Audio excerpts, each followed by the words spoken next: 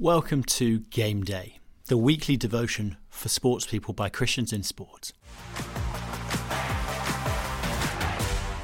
Welcome to a new series in the build-up to Easter as we think about what the wonderful truths of Jesus' death, resurrection and ascension mean for sports people. We're going to look at 4 key events and think about how they help us connect our sport and faith over the next 4 weeks.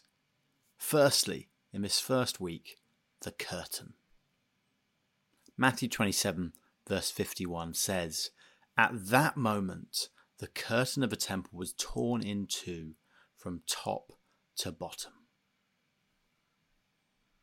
There are several excellent podcasts available now where high achievers in both sport and wider culture are interviewed about what it takes to perform. The most popular podcasts in the world are all in this genre of self-help and performance tips as our culture strives towards success.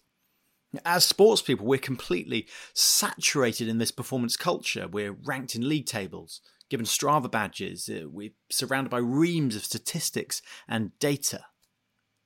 The curtain of the temple, torn in two as Jesus breathed his last breath, reminds us that as followers of Jesus, we do not need to swim in these cultural waters of constant self-improvement and performance. This curtain was a huge, thick piece of material. It separated the people from the Holy of Holies, the place where God's presence specifically was found.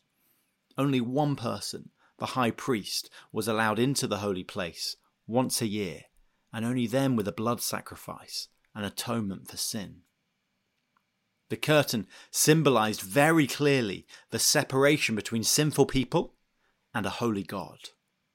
But now, as Jesus died on the cross, taking our sins, it was torn in two from top to bottom.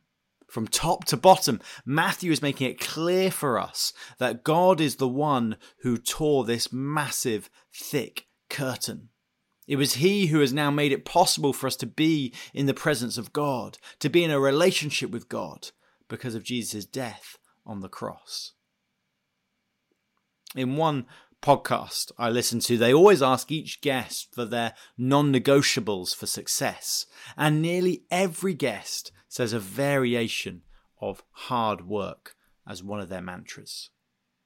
Whilst in our sport there is of course some truth here, in our Christian lives, it's a wicked lie to think that by hard work or our own efforts, we can have a relationship with the King of all kings. Magnificently though, as we meditate on the cross this Easter, we see the curtain torn in two from top to bottom, and it means we now have access to God our Father, the Creator of all. We can be in a relationship with him because of what he has done, not because of anything we've done. So this can bring us real joy as we play. We can play free from the fear of if we have performed well enough in our Christian lives, because we know that on the cross, every one of our sins, past, present and future, was totally paid for by Jesus.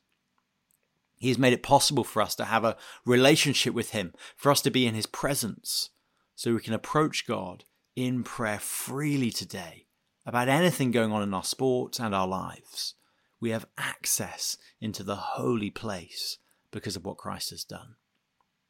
Let's delight and thank God for this Easter week. Now, let's pray. Dear Lord, thank you that you've made it possible for us to be in relationship with you by the death of Jesus on the cross. We're sorry for when we forget that there is nothing we can do to be right with you except trust in the Lord Jesus. Help us to delight in this as we play and compete in our sport, and help us to play with freedom, knowing that we're loved and in a relationship with you. Amen. Finally, take a few minutes now as the music plays to pray for your sports club and team, for opportunities to speak of the hope you have in Jesus today.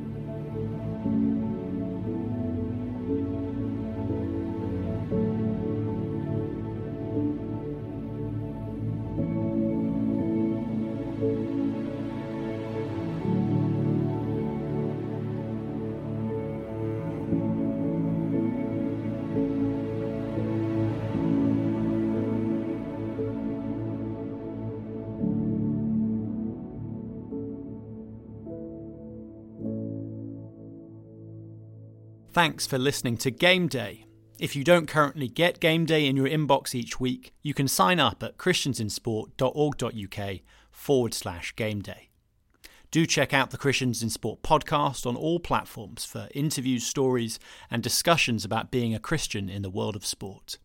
And do connect with us or get in touch on our website to find out more about how we work with and support sports people and help speak of Jesus into the world of sport. See you next week.